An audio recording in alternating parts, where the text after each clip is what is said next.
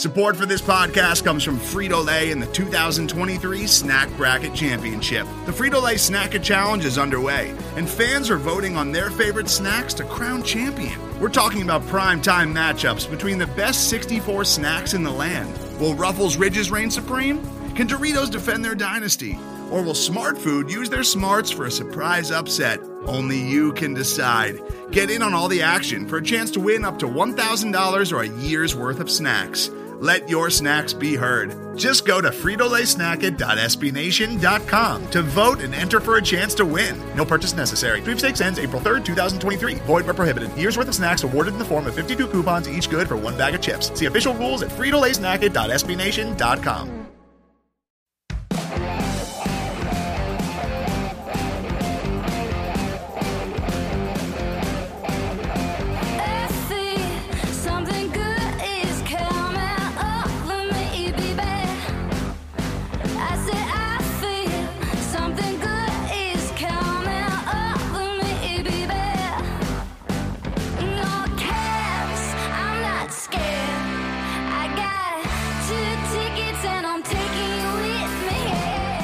Welcome to the Cannon Cast, a weekly podcast from the Cannon, an SB Nation blog dedicated to your Columbus Blue Jackets. I'm your host, PD, and I'm joined this week by Dale Bloom. Dale, good to see you. How's it going? Thanks, PD. It's going well. Feeling a little better after that win last night. Yep. Feels good to see the Jackets not just get a win at Madison Square Garden, but pretty lopsided one in the score, 5-1, which we haven't seen lately. Obviously, we feel better this week than we did last week. Last week, our finger was hovering over the panic button. We were wondering not when the Jackets would get their next win, but if they would get a win in the next week. And as it turns out, the Jackets have won actually 3 of their last 4. Despite that, though, I feel like Jackets fans aren't necessarily as enthusiastic as you would expect them to be. With a chance to get 500 on Tuesday night, maybe get over 500 by the end of the month. Are you getting the same impression? And if so, why do you think that might be?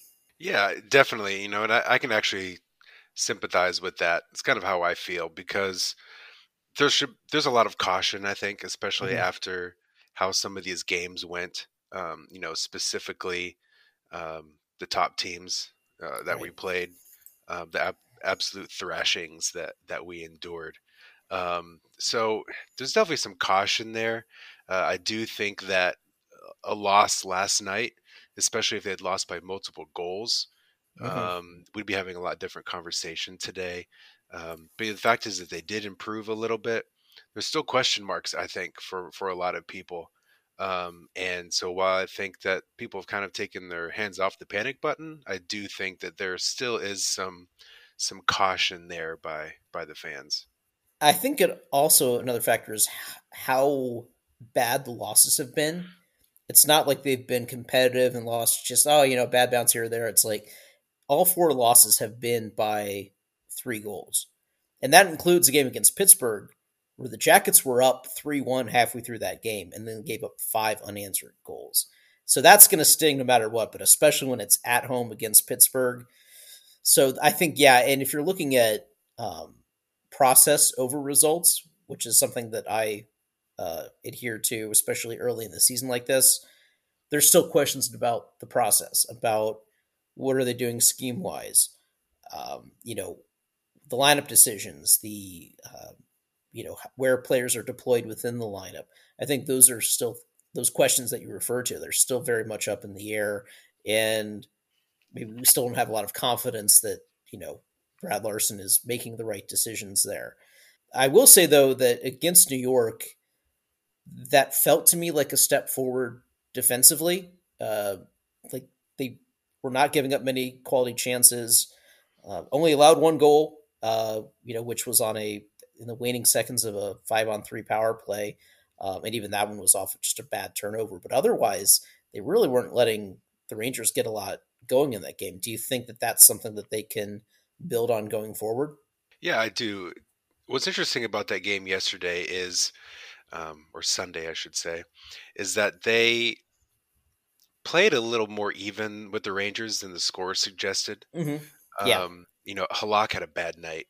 Right. He let in two real softies in the first period.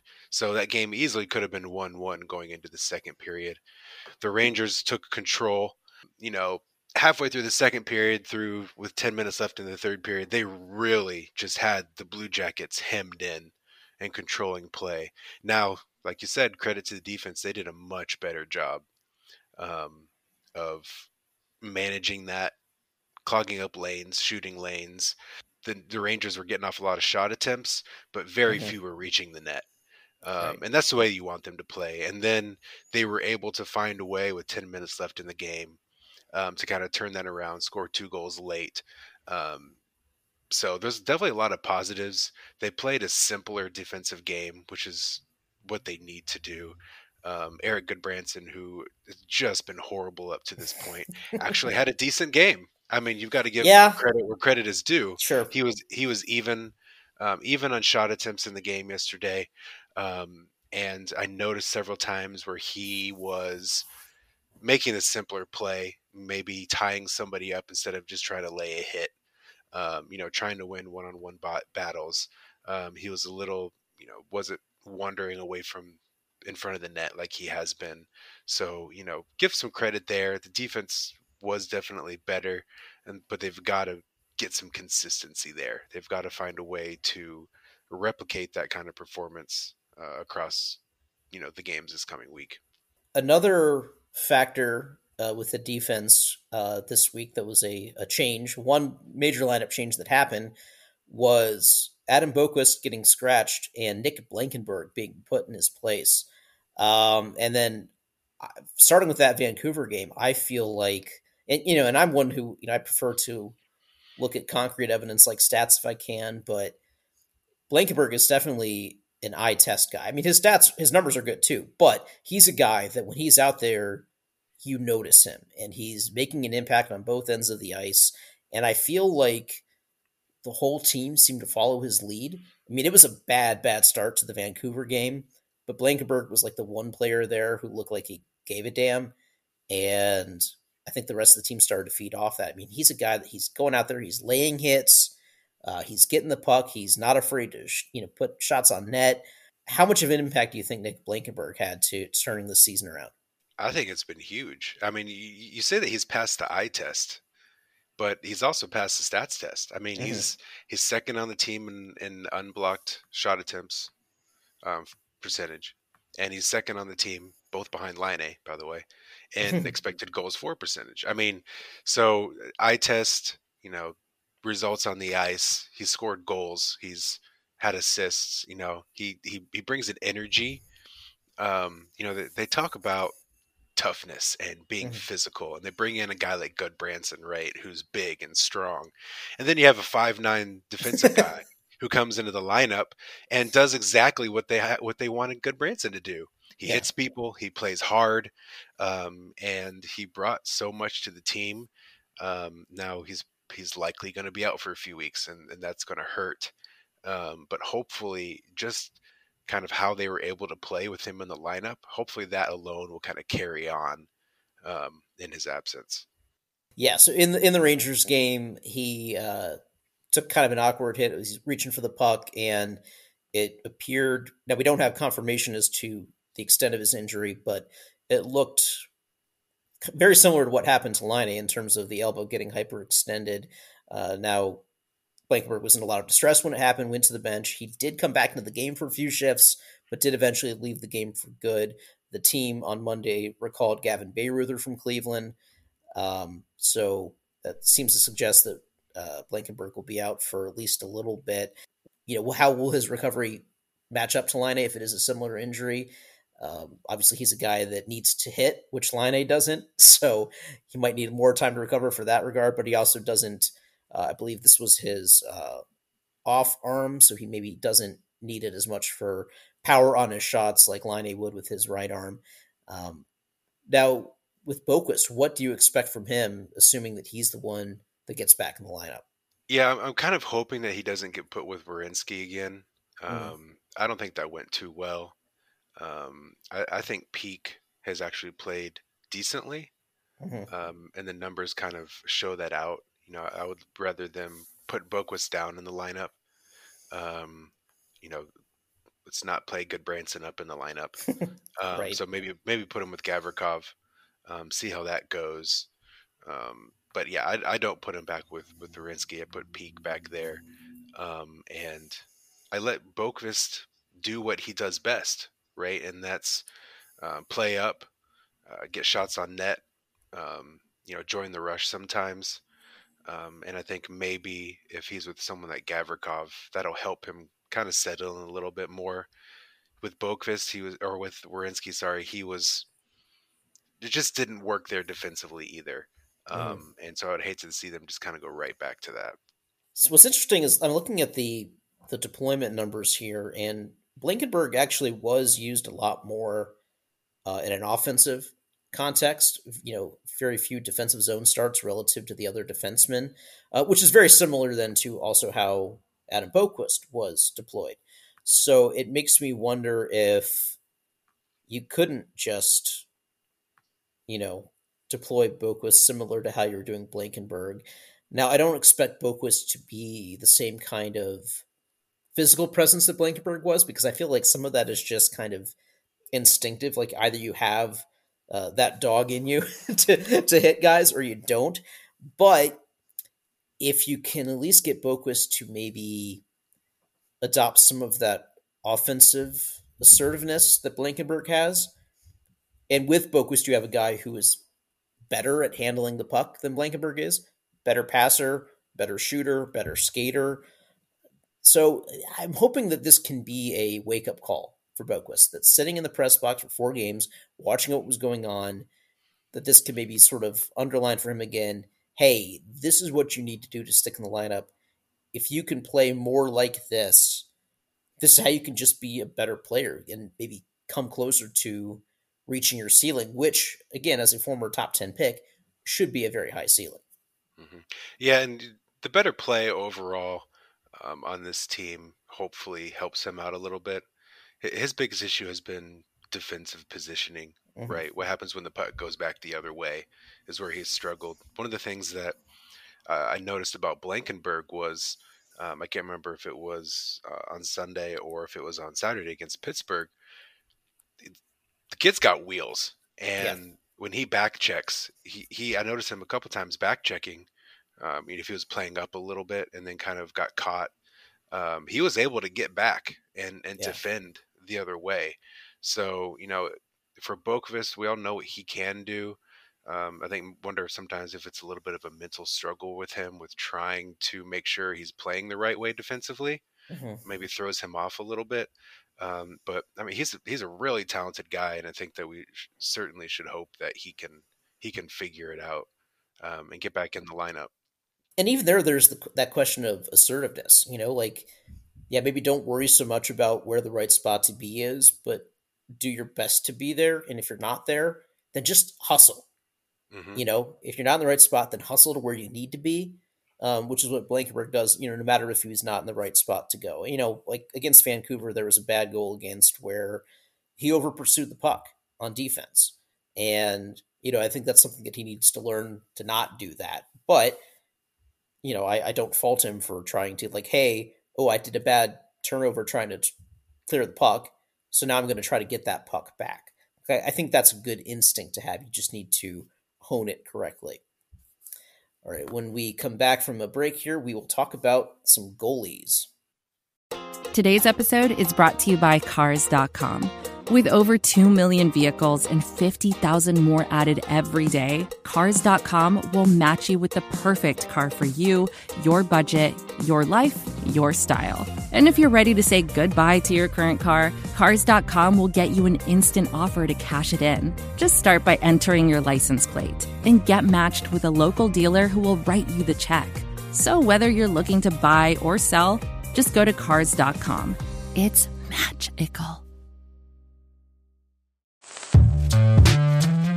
Hello, I'm Nilay Patel, the editor-in-chief of The Verge and host of Decoder, a business podcast where I interview CEOs about big ideas, the problems that come from those ideas, and how they make decisions.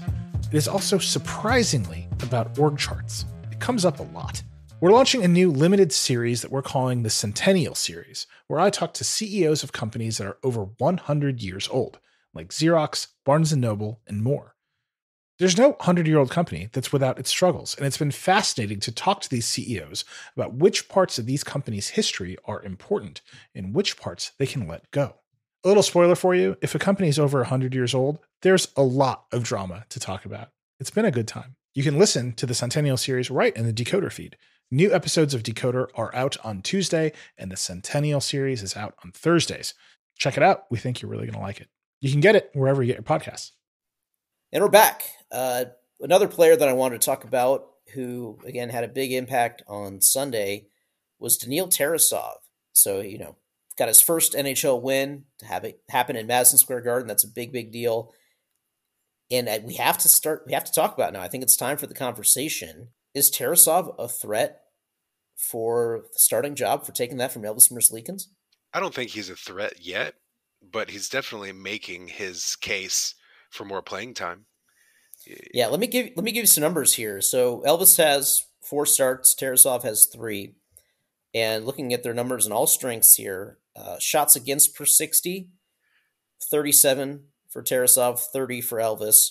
So Tarasov is facing a heavier workload. Even if you look at high danger shots against, it's 8.67 for Tarasov, 7.15 for Elvis. And Tarasov is doing this against tougher competition. The Hurricanes, the Lightning, the Rangers, and 2 of those games on the road. And the goals against, 4.19 for Elvis, 3.33 for Tarasov. Save percentage, 9.12 for Tarasov. It's really good. 8.64 for Elvis. Not very great. Expected goals against, 2.88 for Elvis. So the defense is playing better for Elvis. It's 3.32 for Tarasov. So Tarasov is basically allowing what you would expect against him. Elvis is allowing much worse, and he's having better defense in front of him. So I think, though, like you, it's not time yet to really seriously talk about it. I trust that Elvis is going to bounce back from this. We've seen him bounce back from before. He's inconsistent in his career. He's certainly streaky. I think he can find his way. But I also think that what we've seen from Tarasov and what we saw from him in 4 starts last year, like, this guy is an NHL caliber goaltender. And Elvis is on a 5-year contract, starts this year. So he's got to be the goalie for the next few years. But Tarasov has always struck me as the goalie of the future.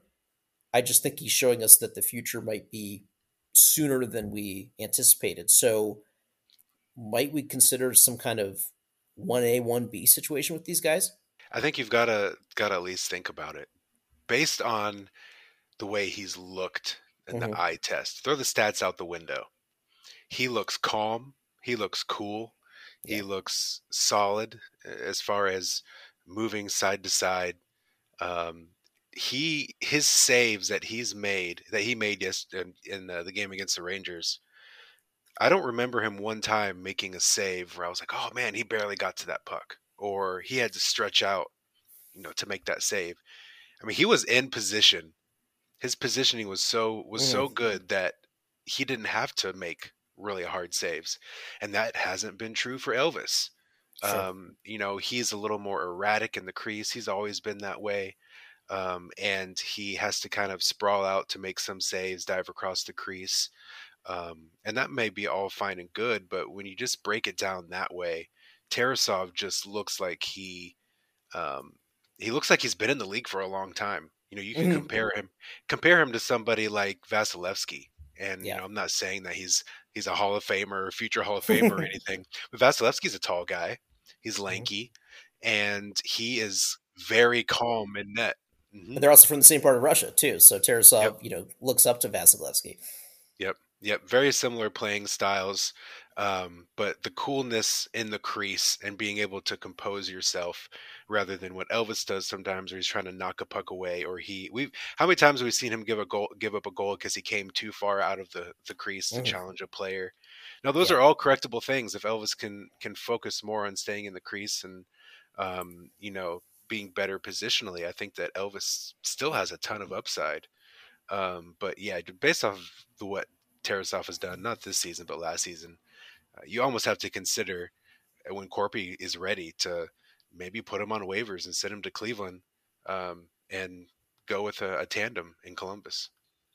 Yeah, it feels like Tarasov is too good to go back to the Monsters at this point.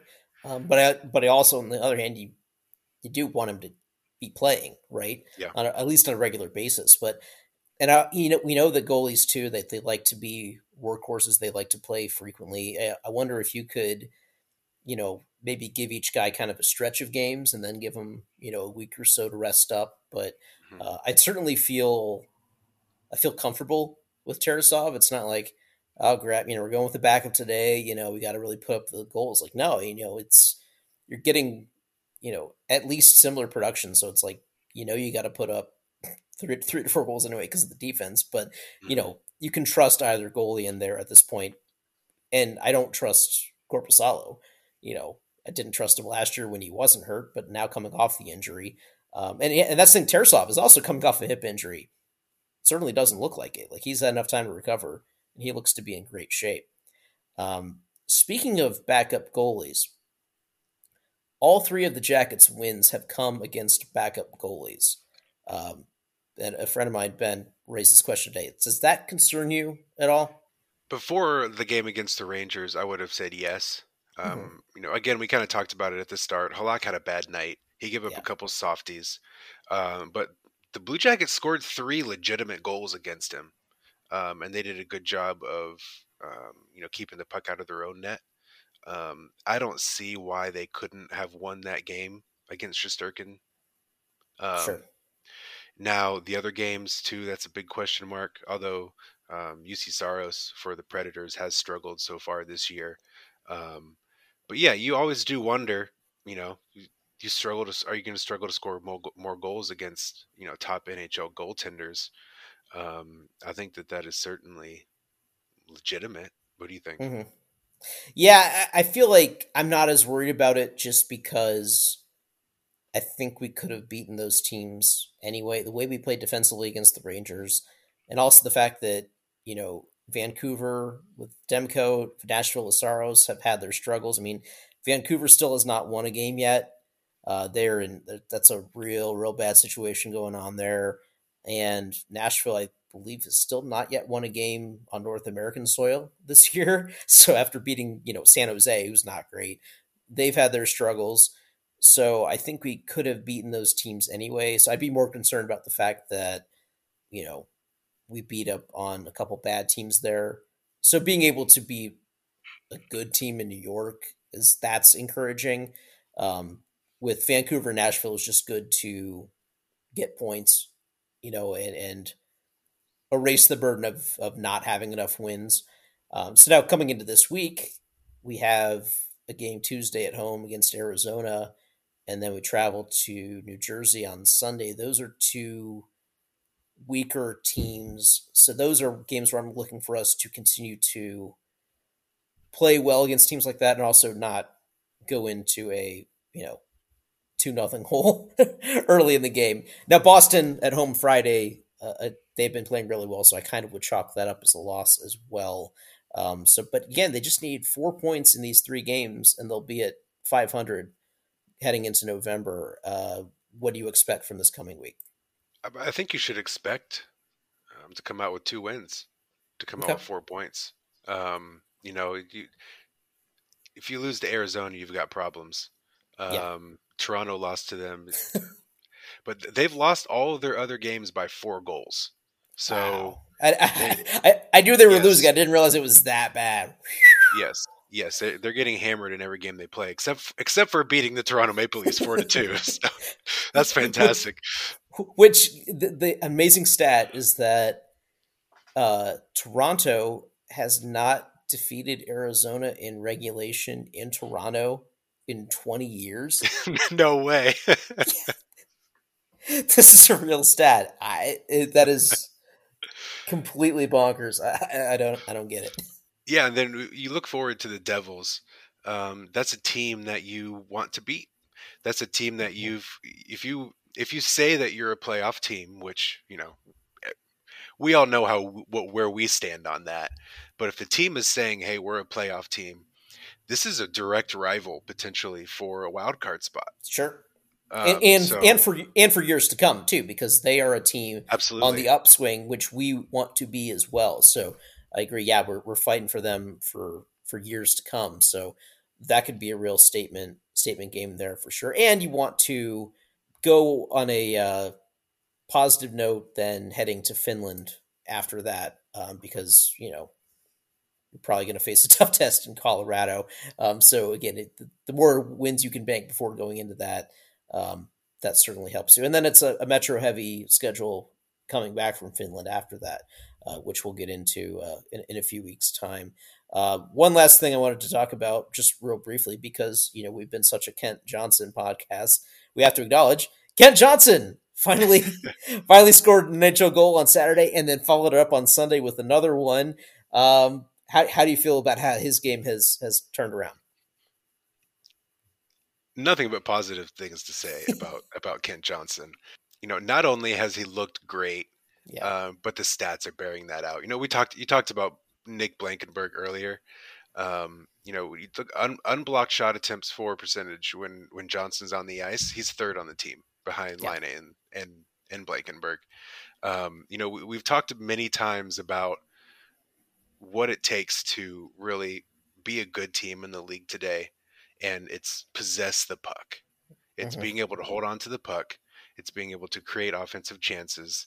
You can hit and you can be tough and you can play good defense, but there's so much skill and so much goal scoring in this league that you've got to be able to do that yeah, yourself. And Kent Johnson provides that for this team. He's always creating chances in the zone. He's holding on to the puck. He's making zone entries. Where he's carrying it in and then he's holding on to it and being able to yeah. make the pass. And for a kid to be able to do that at 19 years old in the NHL, I mean, you can't say enough about that. And the fact that now he has a couple goals under his belt, you can see the confidence growing. I mean, Yeah. it's so much fun to watch. Yeah, and I think you're going to see that with Igor Chinnikov as well, who, he had a pair of back-to-back 2-assist games in those wins over Vancouver and Nashville, but was not able to find the back of the net. He finally did on Sunday, which was a great play, a play like he's been making where he just possesses the puck in the offensive zone, creates the window for himself, and then just lets that shot rip.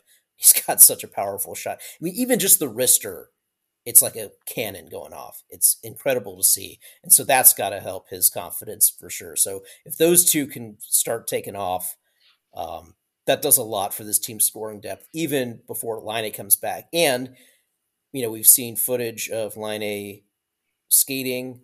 Even this week, he was practicing shooting. So that suggests that his elbow is healing better than maybe anticipated. And I had a feeling with that prognosis, with the Finland games being on the early end of it, like there is no way that you're going to tell Laine that he can't play in those games in his hometown. I think he's going to be ready for at least one of those games.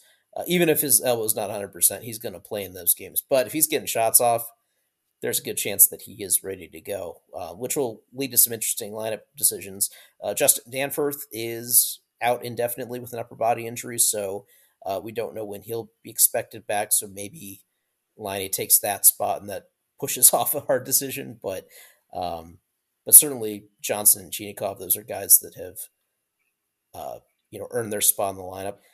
Jack Rozovic and Jake Voracek really struggled at the start of the year, but it's since they got paired up with Johnson that those guys have started to look a lot better. So I feel like Johnson's a guy that could make any line better that he's on. Yeah, you look at the top guys in the team now as far as points. It's Gaudreau with 7, Mm. Rasovic, Chinikov, and Voracek with 5. Johnson with 4, Jenner with 4. But you like seeing those skill guys at the top. One interesting note too is that Liam Foodie had a great night on Yeah, Sunday. a lot He better than I was would have expected. fantastic. 2 primary assists. Mhm. Made some great plays. Made a lot of plays with his speed. Now if Laine's going to be back, maybe he potentially comes out. But hey, that's a great sign from a kid that's kind of struggled. to just come in for one game and play that way, hats off to him. Yeah, and I think it's what we've seen from young players, and it's an argument that I made when I wrote that article about playing the kids is, just give these guys a chance to play, and when they get in there, they seize the opportunity, and that's what you want, and that, it makes the team better when they're playing well. I think it also lights a fire under the veterans to know that, hey, no one's job is safe, because these kids can come in, and they're going to outplay you, so you better step your game up as well, and I think we've seen that a little bit, that some of these veterans are like, oh yeah, this is how we need to play. And that's real exciting to see. So that'll do it for us this week. We will not have a pod next week because I will be overseas for those games. Maybe we'll do a Twitter space at some point that week from over there in Sweden and Finland on my trip there. But we will still have, of course, daily coverage on the Cannon like we always do. So be sure to follow along for that. And when I get back from the trip, we will have, I'm sure, a lot more to talk about. So thanks for listening, and we will catch you next time. For more content from The Cannon, go to jacketscannon.com. You can also follow The Cannon on Facebook and on Twitter at CBJCannon. If you like this podcast, please leave us a rating and review on Apple Podcasts, and be sure to subscribe on Apple, Google Podcasts, Spotify, or wherever you listen to podcasts. Our theme music is the song Green Eyes by Angela Perley and the Howlin' Moons. Go to angelaperley.com for more music and show dance.